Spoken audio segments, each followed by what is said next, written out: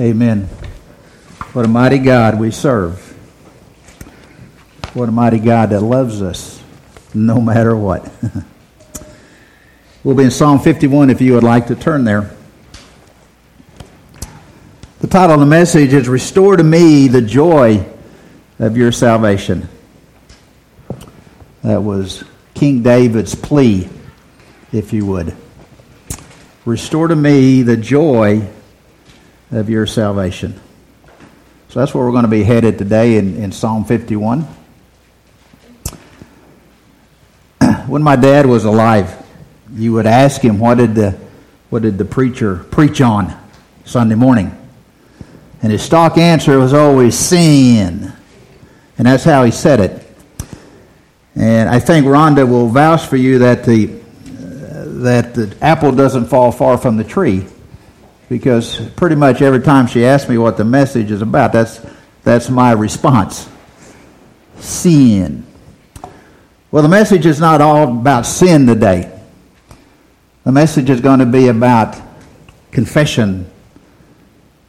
It's going to be about repentance. It's going to be about restoration and how much God loves us and desires for His children to come back to Him, if you would. You know, the word confession means to agree with. And we use that word quite a bit in Christian lingo of confession. And basically all it means is when you confess, you are agreeing with God that you have done X, whatever X might be. And when we are in the business of confession, we must also be in the business of repentance. Because, see, repentance means turning away from that confessed sin. It means not embracing that sin you just confessed, but it means walking away in the opposite direction from what you have just confessed. We know unconfessed sin does not affect a truly born-again believer's eternal security. We know that. When we know that we are eternally secure when we are truly been born again. So what does unconfessed sin do in the life of a believer? Well, it affects your fellowship with Holy God. When we allow unconfessed sin in our lives, our fellowship is broken. Our pipeline, if you would, to the Lord has been shut off. Your pipeline of blessing has been hindered quite a bit. And if you would just think about a clogged drain, if you would, okay? And we've all had them, and if you've got rental property, you got them all the time. And you have this clogged drain, and you put water down it, and it won't go away, will it? It just kind of just sits there, and the more water you put on it, the more it just keeps piling up in the sink. But once you get that clogged cleaned out, and you get all that junk moved out of there, then what happens when you turn the water on? The water just flows away, gets gone. And I suggest to you that is the same way it is for you and I when we have unconfessed sin in our lives. Our pipeline, if you would, is clogged.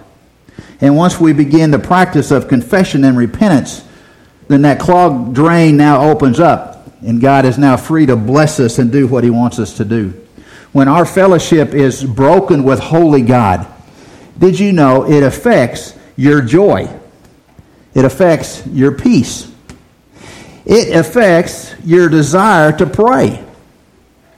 It affects your desire or your delight in the things of the Lord. You just don't want to be a part of that. It affects the way you trust other people. Did you know that broken fellowship with God will affect your relationships that you have? It can affect your relationship with your spouse, your relationship with your children. It can affect your relationship with your friends. Unconfessed sin, fellowship broken with God, can affect those things, and it can affect so many more. I mean, that list could just go on and on and on. But we don't want it to. And I believe that's what causes many Christians today to not experience joy in the Christian life, not experience the abundant life, if you would. It causes Christians to not feel like we're living a victorious life And I believe it all goes back to this idea that we have unconfessed sin that keeps piling up, and piling up. And we're going to look at King David today and see what happened to him, okay? I know we all pray. I get that. But I think sometimes we pray and we pray like this: God, please forgive me of my sins. Okay? I mean, I'm just as guilty as anybody. Please forgive me of my sins. And usually that happens right before I nod off to go to sleep. God, please forgive me of my sins. And then snoring. Well, no, that's her snoring, but that's beside the point. But you get the point. And we pray and we lump all these of our sins together, and God, please forgive me of my sin. And there's nothing wrong with that, but I think sometimes we're kind of like we're like that college freshman who goes off to college and he's got these dirty clothes there, and being a guy, he throws his dirty clothes up in a bundle and he puts them in a sweatshirt, and he takes the arms and he ties them up together, and he's got this big bundle of dirty clothes, and he goes to the laundromat. He throws this big old bundle of clothes into the laundromat, not untying them or anything, just got the big bundle there, and he throws them in there, and tumble, and they get washed, and he goes and gets this big bundle of clothes, and he puts them in a dryer, and they tumble, and they get dry, and he gets them out and out of the dryer, and he goes back to the dorm room, and he opens up this big bundle. He unties the arms, and there's all of his clothes, and what he realizes is what? They're not clean. They just all been bundled up together. And I'm afraid sometimes that is what we do as Christians. That we bundle up all of our sins. Please forgive me, God, and He can and He will. But we got to get to the point where we begin to unbundle those sins, and we've got to begin to confess those things that we do wrong, one by one. The song says, count your many blessings, one by one. That's a great song.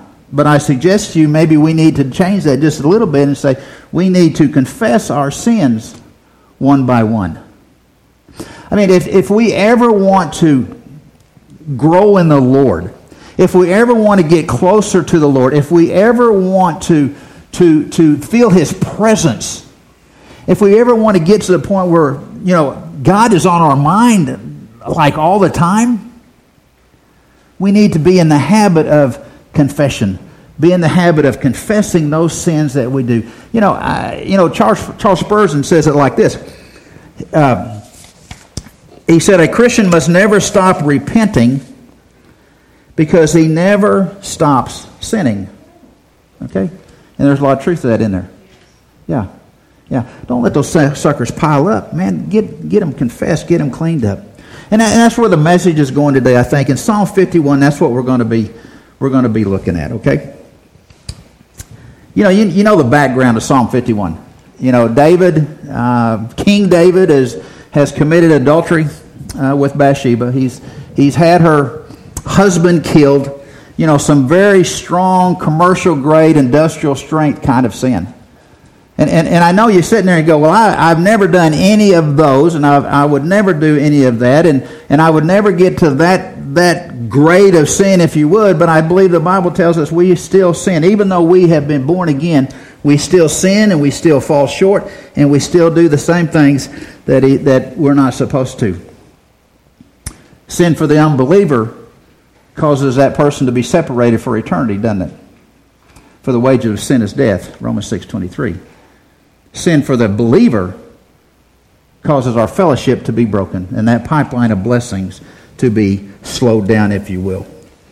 We know David, for almost a year, 11 months, I think the Bible says, he refused to acknowledge his sin. 11 months. Refused to acknowledge his sin. He refused to acknowledge it. He wouldn't confess it. He just went about his business like nothing was happening. But in Psalm 32, he tells us what David was feeling like when he has this sin that just kept hounding him. And we read in Psalm 32 where he talks about, he said, he said, my body, because of my unconfessed sin, my body, he said, was just wasting away. And if you take a picture in your mind, if you would, of a 200-pound muscular, strapping kind of a guy. And then, you look at him 6 months later and something is wrong with him, and he's lost 50 or 60 pounds, and he looks like he's kind of just wasting away for whatever reason. I think that's what David was trying to get us to see, that because of his unconfessed sin, he said, my body was just wasting away. And he said, because of that, I just groaned all day. I was just in pain all day. And he said that it was as if God's heavy hand was upon me. Not his hand of blessing, but his hand of discipline was upon me. And he said, my energy level, my vitality was like I was out in some desert someplace. And I was just dry and I was just empty. And David would say I was just miserable because I refused to acknowledge my sin. He said, my sin affected me mentally. He said, affects me physically. And it said it even affected me spiritually. If it affected David like that, I believe it can affect you and I like that too. And we don't want that, do we? We don't want that. David said, where's the joy of my salvation? Well, we all want to have that joy of salvation. So let's see how he began to get that back, if you would. In verses 1 and 2, we will read this. And this is David's cry for forgiveness. Man, there's nothing wrong with crying out for forgiveness. Born-again believer, there's nothing wrong with crying out for forgiveness. Unbeliever, crying out for forgiveness. And we see what he says here in verses 1 and 2. He says, be gracious to me, O God, according to your loving kindness, according to the greatness of your compassion. Blot out my transgressions, wash me thoroughly from my iniquity, and cleanse me from my sin. David knows where to go to cry out for forgiveness. He needs to go where? He goes to the Lord. And he said, I can't forgive myself. Only you, God, can really forgive me. And you forgive me because you are so gracious to me. You don't want to give me what I deserve. You are gracious to me because he says, you love me and you have such compassion for me. Even though David did what he did, he now will go to the Lord and say, man, I'm crying out to you, God. Be gracious to me, God, because I know you love me. I know you have compassion for me. And then he says what? He says, please blot out my transgressions. Wash me thoroughly and cleanse me from my sin. He's crying out for hope. He is a miserable kind of a person right here. And he says, blot out my transgression. And that's a picture of, David would understand this. That's a picture of, when in his mind he's thinking, okay, I know I've committed adultery. Yeah, God's written that one down. Yeah, I had the guy murdered. Yeah, God's writing that down. Yeah, I've been arrogant, prideful, and boastful. Yeah, I've been conceited. Yeah, I've been rebellious. Yeah, and he knows in his mind, at least he thinks he is, that God's writing all this stuff down, all of his sins down. And yet, what is he saying? God, would you please? I'm crying out for forgiveness. Would you please erase that list? God, would you please hit delete on your computer, God? Would you please just wipe those sins away from my record, if you would, please? And that's what he's saying here. Blot that out. And we know from Psalms 123:12 that God does that. He's going to take our sins and do what? Separate them from the east and the west. And he says, blot them out, God. Wash me and cleanse me. You know what David's wanting at this point in his life? He wants a new beginning. He wants a fresh start. He wants to be able to stand before God in perfect harmony and perfect fellowship and say, God, I'm ready to move on. But I can't move on, God, until you extend forgiveness to me, until you are gracious to me, because of your loving kindness and your compassion. He said, I want a new start. Sometimes we just want a new start. Sometimes we've just blown it and we want a new start. That's what David is doing. He's crying out to the Lord for a new start. Verse 3. And I like this. We're looking at David's confessions, if you would. He said in verse 3, he said, for I know my transgressions, and my sin is ever before me, and against you and only you I have sinned. What do we see there in those verses, and even in verses 2? When David's confession, he is not making any excuses. He's not blaming anybody. He's not pointing fingers at anybody because of his spiritual failures. What is he doing? He is owning up to them. He is owning that sin. It wasn't his wife made him do it. He's not blaming Bathsheba. He's not blaming Uriah. When he is coming for confession, he is saying, this is my transgressions. This is my iniquity. This is my sin.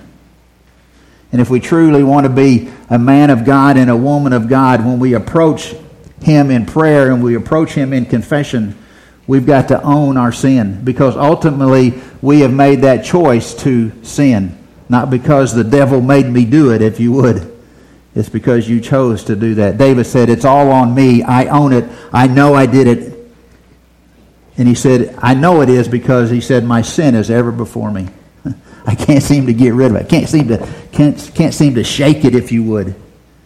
He said, my sin is ever before me. And then in verse 4, he says, you are justified, God, when you speak, and blameless when you judge. He said, God, I can't argue the point with you. I can't argue that I'm going to blame somebody else. I can't argue the point that the devil made me do it. God, you are God, and I am not. And God, when you speak, God, you are blameless. God, when you judge, you are perfect. God, when you say and convict me of my sin, God, I have nothing to stand on, because I know you are just, and I know that you are blameless. Man, what a way to approach God. That is approaching him with a humble and a contrite heart. That you're God and I'm not, and I'll accept that. And I want to confess that. In verse 6, we see something that maybe we don't want to do very much. In verse 6 it says, behold, you desire truth in the innermost being, and in the hidden part you will make me know your wisdom. For the last 11 months, David had been living a lie. He had been acting like that everything was okay. On the outward appearance, when people would look at him, even though he was withering away, if you would, they would have thought everything was just okay. Maybe he's just on a diet or something. I don't know. But inside, we find that David was being miserable. David was not happy on the inside. And he comes to him and he says to God, he said, I know what you want, and you just want truth. You want me to speak truth. You want me to own up what I have done. You want me to be honest with you, God, because of the sin that I have done. How many times in our lives do we want to pray and we want to confess, but we want to just beat around the bush, if you would? We don't really want to claim it. We don't want to really speak of it. We don't want to really tell God, this is what I did. And we don't want to do that. David says, but God wants truth from us. God wants us to speak truth. And we don't want to do that. We don't want to examine ourselves like we should. We don't want to look at our sin, because when we do, it makes us feel bad. And you hear this, that preachers preach on sin, and people leave the back out that door and they go, man, I'm tired of hearing that stuff. I don't want to hear that stuff about sin. Makes me feel bad. There's a church in Houston, biggest congregation in America. And the pastor there never talks about sin, never uses the word sin, because he said it makes people feel bad. And they walk out the door and they just don't feel uplifted. And I don't know how you can preach a gospel. Because, see, the gospel, there's two parts to the gospel. There's the bad news and the good news. And unless we understand that we are a sinner, we will never understand that we got to have a Savior. I don't understand that. God desires our truth. Any fool would not be honest with God. I urge you to be honest with God. I don't know how many times I've prayed, God, I don't want to forgive that guy. I don't want to love her. I don't want to do that, God. I just don't. But, God, you've asked me to do that. You've told me to do that. See, that's being honest with God. That's being straight up with Him.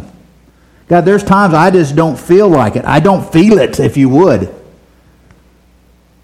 And if I didn't tell Him that, I'm not being honest with Him. And guess who knows I'm not being honest with him? He does. Man, I urge you, man, be honest with him. David said, he just desires the truth from us. To speak the truth to him.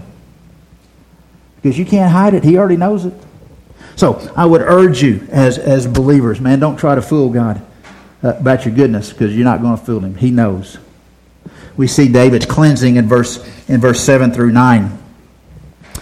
He says, his desire, he hates what he's been doing, and he says, purify me with a hyssop, and I shall be clean. Wash me, and I shall be whiter than snow.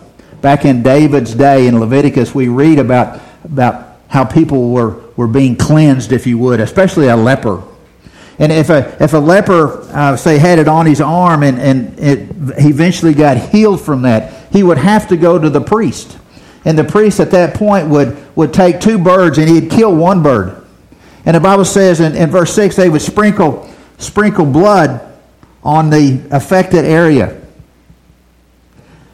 That was a sign that the area was now clean. And then they would release the other bird to fly off into the wilderness to have life. And it was a picture of cleansing for this leper. And David would be saying in that verse, he's saying, I am a spiritual leper. And he says, I want to be clean. I want to be purified. I want to get the joy, if you would, of my salvation back.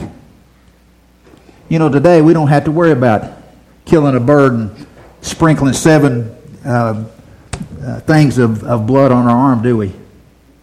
All we need is what?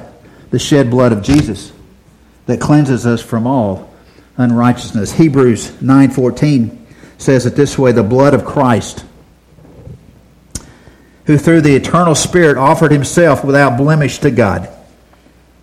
Cleanse your conscience from dead works to serve the living God.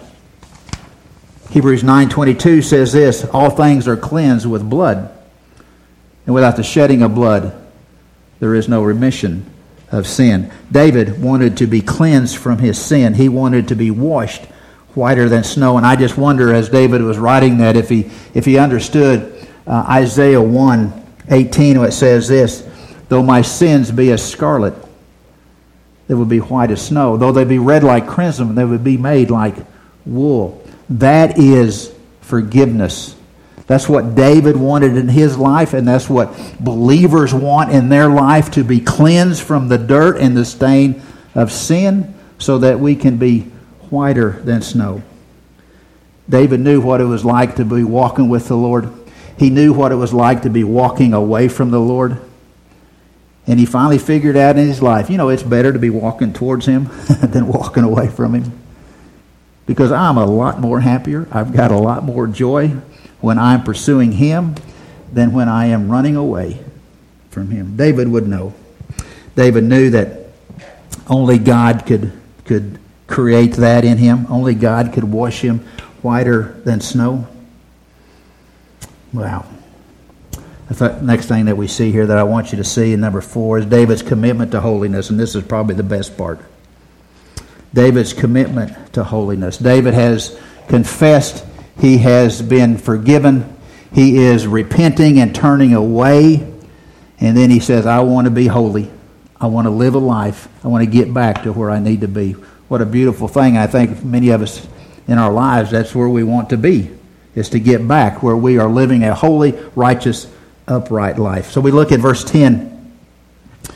We look at verse 10, and here is his repentance, his turning away, and here is his heart's desire. He says, O God, create in me a clean heart and renew a steadfast spirit within me. Create in me a clean heart, a pure heart. What's David saying?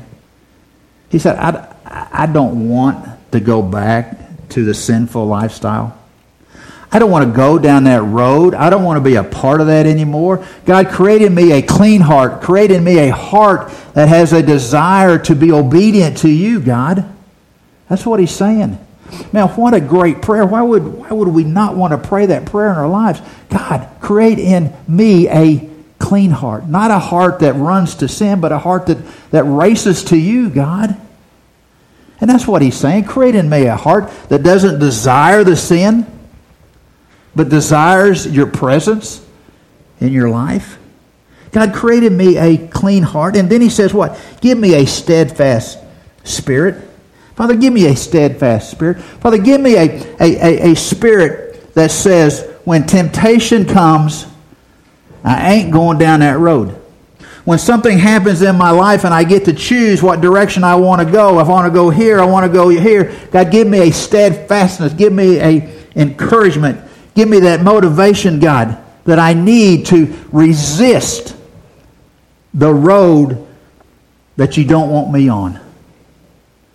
Steadfast spirit.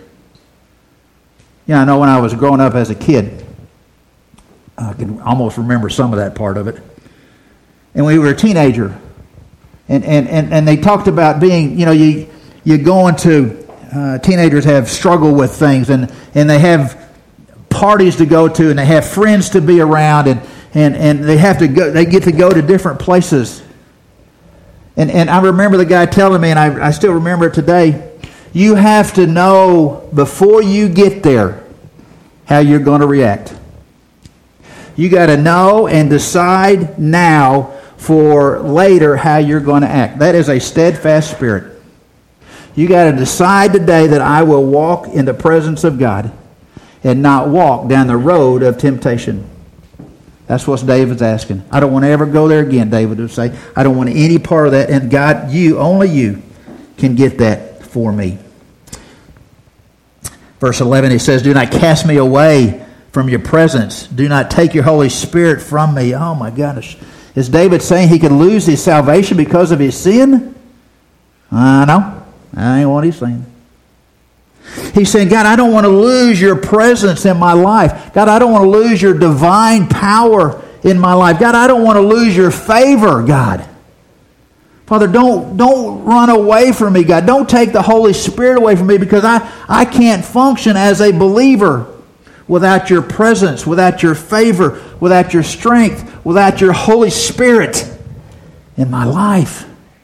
I can't do it. I mean, is he not crying out? Is he saying, I'm repenting, I'm going away. I got to have you, God, in my life. I got to have a whole bunch of you in my life, God. And Father, don't take your Holy Spirit away from me, because if you do, David's saying, I cannot function in the Christian world because I have no power. What a cry. What a repentance. What a restoration he's crying for. And then in verse 12, the key verse, I guess you might say, he says, restore to me the joy of your salvation. It's great to be a Christian. It's great to be a Christian. It's great to know that we can walk the Christian life, that we can have eternal power and eternal security, and we can depend upon God for everything in our life. And David was missing that, wasn't he? He didn't have that. He's a miserable kind of a guy because of his unconfessed sin. And he's asking God to do what? I want that joy back. I want that peace back. I want to feel your presence, God. God, I want to be able to come to you, and I want to pray and not be embarrassed coming to you. Anybody ever done that one? Yeah. And he says, restore that joy. Restore that peace. He said, I want that back. I know what it was like when you and I were on the same page and the same team. I want that back. I want that back. And he says, I want you to give me a willing spirit. I want you to give me a spirit that says, I want to be obedient to you.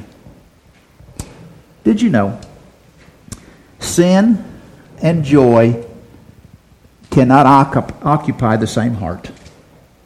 Think about that. Sin and joy cannot occupy the same heart. It's impossible. Do you want to have a heart full of sin, or do you want to have a heart full of joy? David tried the sin part. Didn't work for him. I suggest to you, if you try the sin part, it won't work for you either, because it can't fit into a heart that wants joy. Do you want that willing spirit? Do you want God to strengthen you? I think you do. And then we see in verse 13, real quickly, and I'll be done. He said, after he has been confessed, after he's been forgiven, he has now been restored because he's getting that joy back into his life. Look what he says in 13 he'll do. He says, I'll tell everybody. I will tell folks about what you've done for me, God. I will be a witness to you, God, and other people will see the light that I'm sharing with them. And it says in the last part of there, and sinners will be converted because of what you did in my life. Now, what an awesome God. What a thing that David is saying. He said, I just want you, God. And God, because you have changed me, I want to tell somebody else the good news of what you've done. God, I went through this and I've come on the other side. It was for my good. Yes, God. But God, it's also for your glory. And David would say, my faith is restored, my joy is restored, and there's only one reason why that has happened, and it's because of you, God. David saw it, didn't he? David figured it out, and he said, I've been forgiven, I've been restored. 16 and 17, he just tells us how we are to come to the Lord when we have unconfessed sin in our life. David would say, God, God doesn't want your burnt offerings. God doesn't want your sacrifices. God doesn't want you, don't get me wrong here. God doesn't want your tithes. Now we might, but God doesn't want your tithes. He doesn't want you teaching in Sunday school. He doesn't want you doing all this kind of stuff. Those are all good. But what does he want? The Bible says he wants a brokenhearted, humble, contrite heart. And when we come to him, that's how we come to him. Not with pride and not with arrogance, not with we're somebody. He says, I want you to come broken over your sin. I want you to come humble over your sin, contrite over your sin. And he says, God can now take that and he can do something with it. But he can't do anything with your pride and your arrogance and your boastfulness. He doesn't want any of that. 17, that's what it says. The sacrifices of God are a broken spirit, a broken and a contrite heart. Oh God, you will not despise. What can we learn from this chapter? What can we learn from David's life that we can apply it to our lives? And that's why we've done this today. What does it mean to us, if you would? Okay? I think the first thing that we can see, unconfessed sin will bring heartache, pain, and consequences. Unconfessed sin will do that. Did it to David, it'll do it to you, and it'll do it to me when we refuse to confess. Unconfessed sin needs to be dealt with immediately. Don't let them pile up. Don't let them stack up. Don't let them clog the drain, if you would. Immediately. Boy, I shouldn't have said that. God, I confess I said that. God, I thought that. Do it immediately. It says to be truthful and honest with the Lord. Because he knows. Be truthful and honest with the Lord. Ask him to create a clean heart and a willing spirit, or a steadfast spirit, either one. God created me a clean heart. So my heart and my passion is for you and not for the way of the world. And he'll give that to you. Did you know that? It says, thank God for confession, forgiveness, and restoration. I mean, that's a big deal. Okay? Confession, forgiveness, and he just doesn't stop there, does he? He says, restoration. You have been restored. And David said, I've been restored, and I'm going to tell everybody I've been restored. I have confessed, I've been forgiven. I am now restored back to where I need to be, in a sense, in the family of God. 1 John 1:9, if you confess your sins, he is faithful and just to forgive us and to cleanse us of all unrighteousness. You know the beauty of this and the beauty of David's life and the beauty of what God did is that God still loved David. Did you know that? Even though he took a path that was way out of the way, God still loved him. God still forgave him. God still blessed him later on down the road. God restored him, if you would, to service. Isn't that just awesome? God wasn't out to get him. God could have zapped him right there. But he says, I love him. I forgive him. I'm going to restore him back to where he needs to be. And the same God that did that for David will do that for you, believer, Christian. Did you know that? If you're wandering down a path of unconfessed sin in your life, and I don't know it, but you do. I can tell you, you do. Because that's conviction of the Holy Spirit. What does he want you to do? He wants you, man, just to come to him. Humbly come to him with a heart that is broken over your sin and confess. And then after you confess, you're going to repent of that sin. And you'll be restored to go about your business as a strong Christian believer. And the other beauty of part of this lesson is that applies to an unbeliever, somebody that's never, ever, ever been born again. The same formula will work for them. Did you know it? The same thing David did, who was a man after God's own heart, will work for the vilest offender, the biggest sinner. What does that mean? He said, just come and confess that you are a sinner. Repent of those sins. I will forgive you for an eternity, and I will restore you. I will make you a new person. I will give you a new plan, a new priority, a new passion, and a new purpose. If you'll just come to me, humbly seeking my face. That's the beauty of God. Did you know it? I'm so thankful God's in the business of forgiveness. I'm so thankful that God allowed his son to come and die on a cross just for us so I can receive that forgiveness. Can you imagine how miserable David would have been the rest of his life if there's no forgiveness? I can imagine how miserable you will be, I would be, if there was no forgiveness of sin.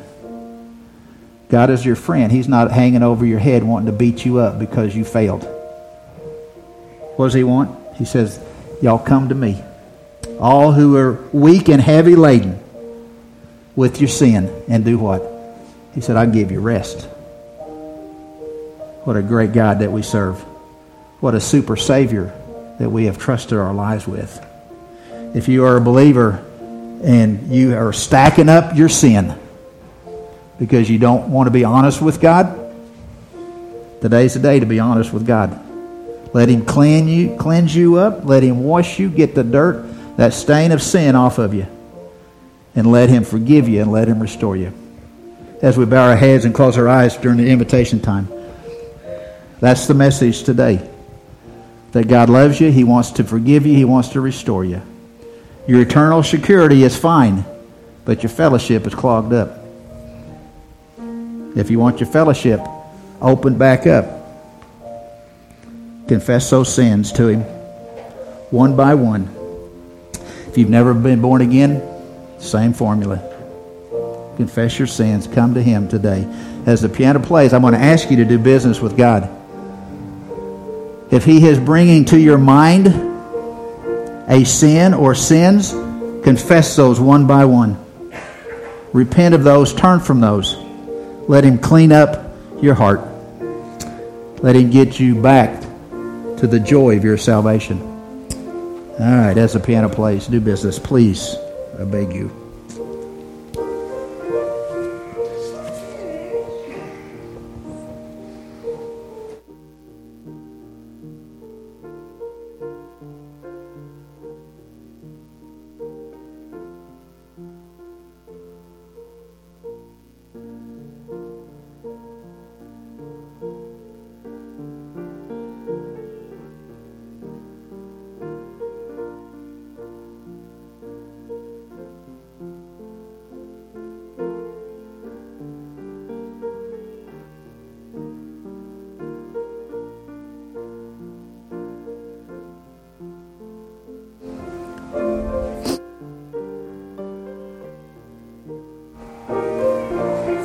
The altars are open if you want to come.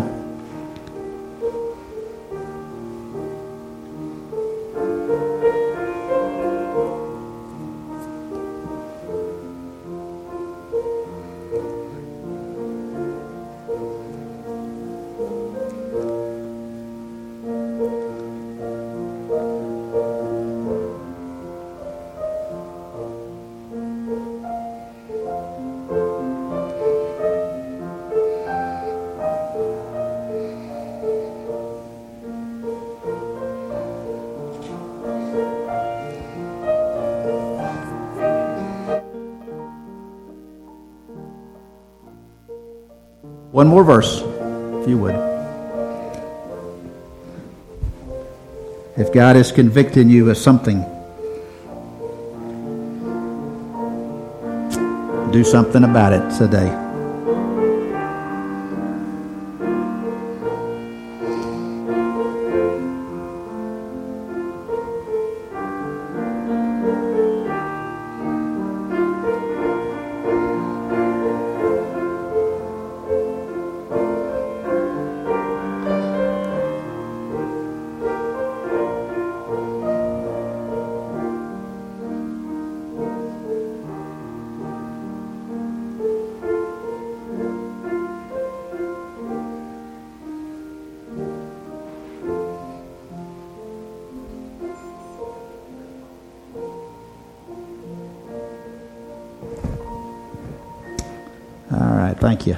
Thank you.